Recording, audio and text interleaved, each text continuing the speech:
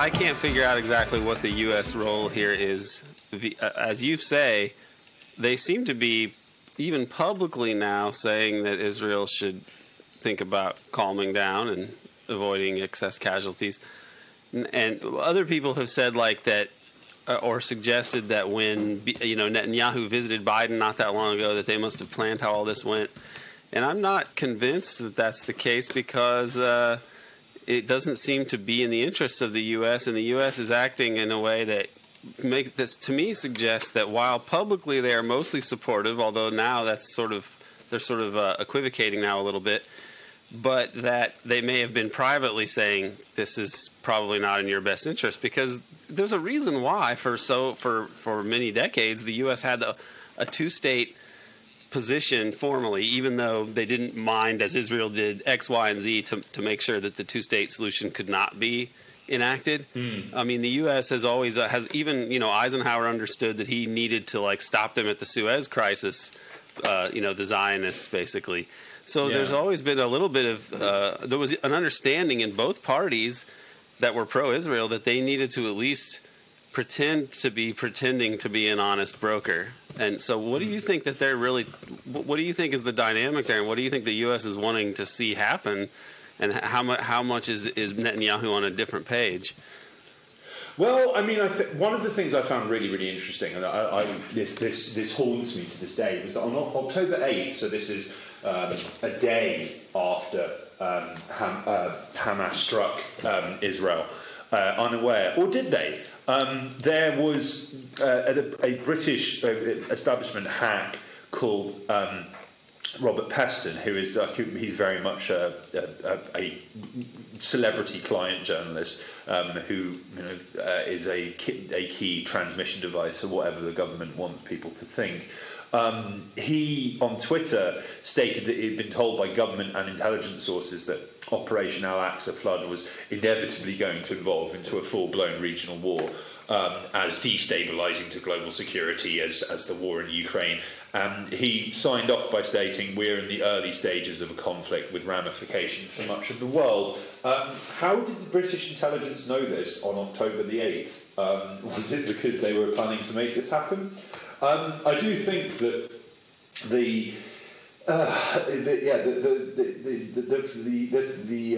current assault on Gaza, I strongly suspect that this is something that Netanyahu has wanted a justification for doing for a very long time. I think that it solves a lot of problems in terms of taking focus away from, yes, the crushing defeat in Ukraine, where, I mean, yes, we are told that Ukraine has killed almost 90% of the Russian army, although is still losing really badly. I'm not sure how these two things are reconcilable. But yeah, I think that as with any kind of client-patron relationship, the US-Israel tie, it is very complex, and I think that, as is often the way of these things, the patron, i.e. the US, has become rather the captive of the client. In other words, Netanyahu. I just think that it is politically unfeasible for the US to throw Israel under the bus like they've done with Ukraine. Like, it can't be done. No US government could do that, or even as George H.W. Bush did in the early 90s, which was to threaten to withdraw all aid from Israel unless it tried to find a diplomatic settlement with the Palestinians, which may be why Bush lost that election. Oh yeah, well, I mean, Clinton, of course, attacked him for that quite very viciously, and yes, it may well have been what lost him the election in '92. And so yes, I think that in effect they have created a monster, and they just can't rein it in. And again, the US has form with this. I mean, in my neck of the woods, the CIA along with MI6. They sponsored and armed and trained the Kosovo Liberation Army, which was this absolutely brutal Al-Qaeda-linked terrorist group. which they fought a losing counterinsurgency against Yugoslav authorities in the province of Kosovo, and were like slaughtering Serbs and harvesting their organs. They were also killing, because they were ethnic Albanians, they were also killing Albanians who were pro-Yugoslav or opposed their reign of terror, and also Roman people.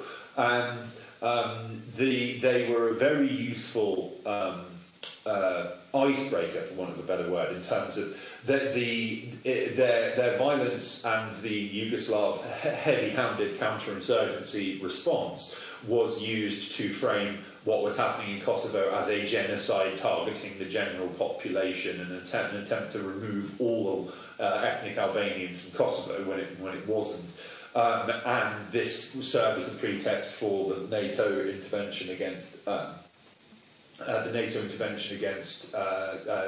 Belgrade in 1999, which were the effects of which are still being felt here to this day. But the point is that after the war, the KLA then went on a total revenge crusade and managed to reduce the Serb population of Pristina, the capital of Kosovo, from 40,000 to 400 in a few months by intimidating and murdering people. In effect, but not only that, they started trying to extend their jihad into Serbia proper, beyond NATO agreed demilitarized demarcation lines, and they also started pushing into Macedonia, and they overran significant swaths of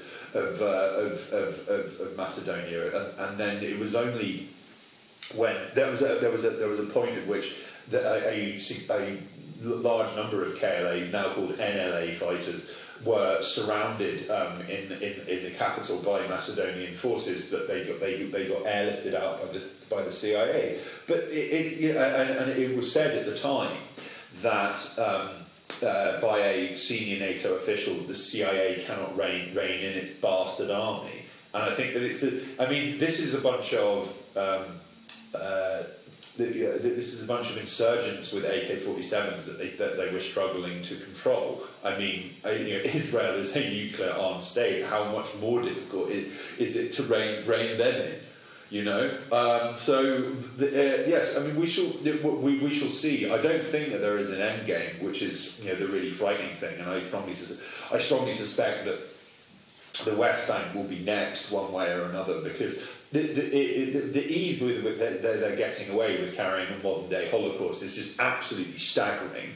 I mean, Craig Murray, who, like myself, was detained and interrogated and harassed by British counter-terror police, and then was told upon flying into Scotland from Iceland, where he'd been attending a Palestine solidarity event, he was told by police that he's under investigation for suspicion of terrorism, and so he's currently hiding out in Switzerland and trying to claim diplomatic asylum while he remains under investigation. And anyway, he recently published a post on his blog, kind of on the ground at UNHQ in Switzerland, and he said that a large number of officials had told him, unnamed but not fully off record, that the reason that they can't make a formal accusation of genocide against Israel is because then that automatically means that there is a warrant for Netanyahu's arrest, because what they are doing is unambiguously genocide. That was just an excerpt from the American Exception podcast. To hear the whole episode, as well as archived and new episodes, please subscribe to the American Exception podcast at Patreon. There's a link in the show notes, or you can just go to patreon.com/American Exception. Subscribe and you can join us as we illuminate the dark side of the U.S. empire.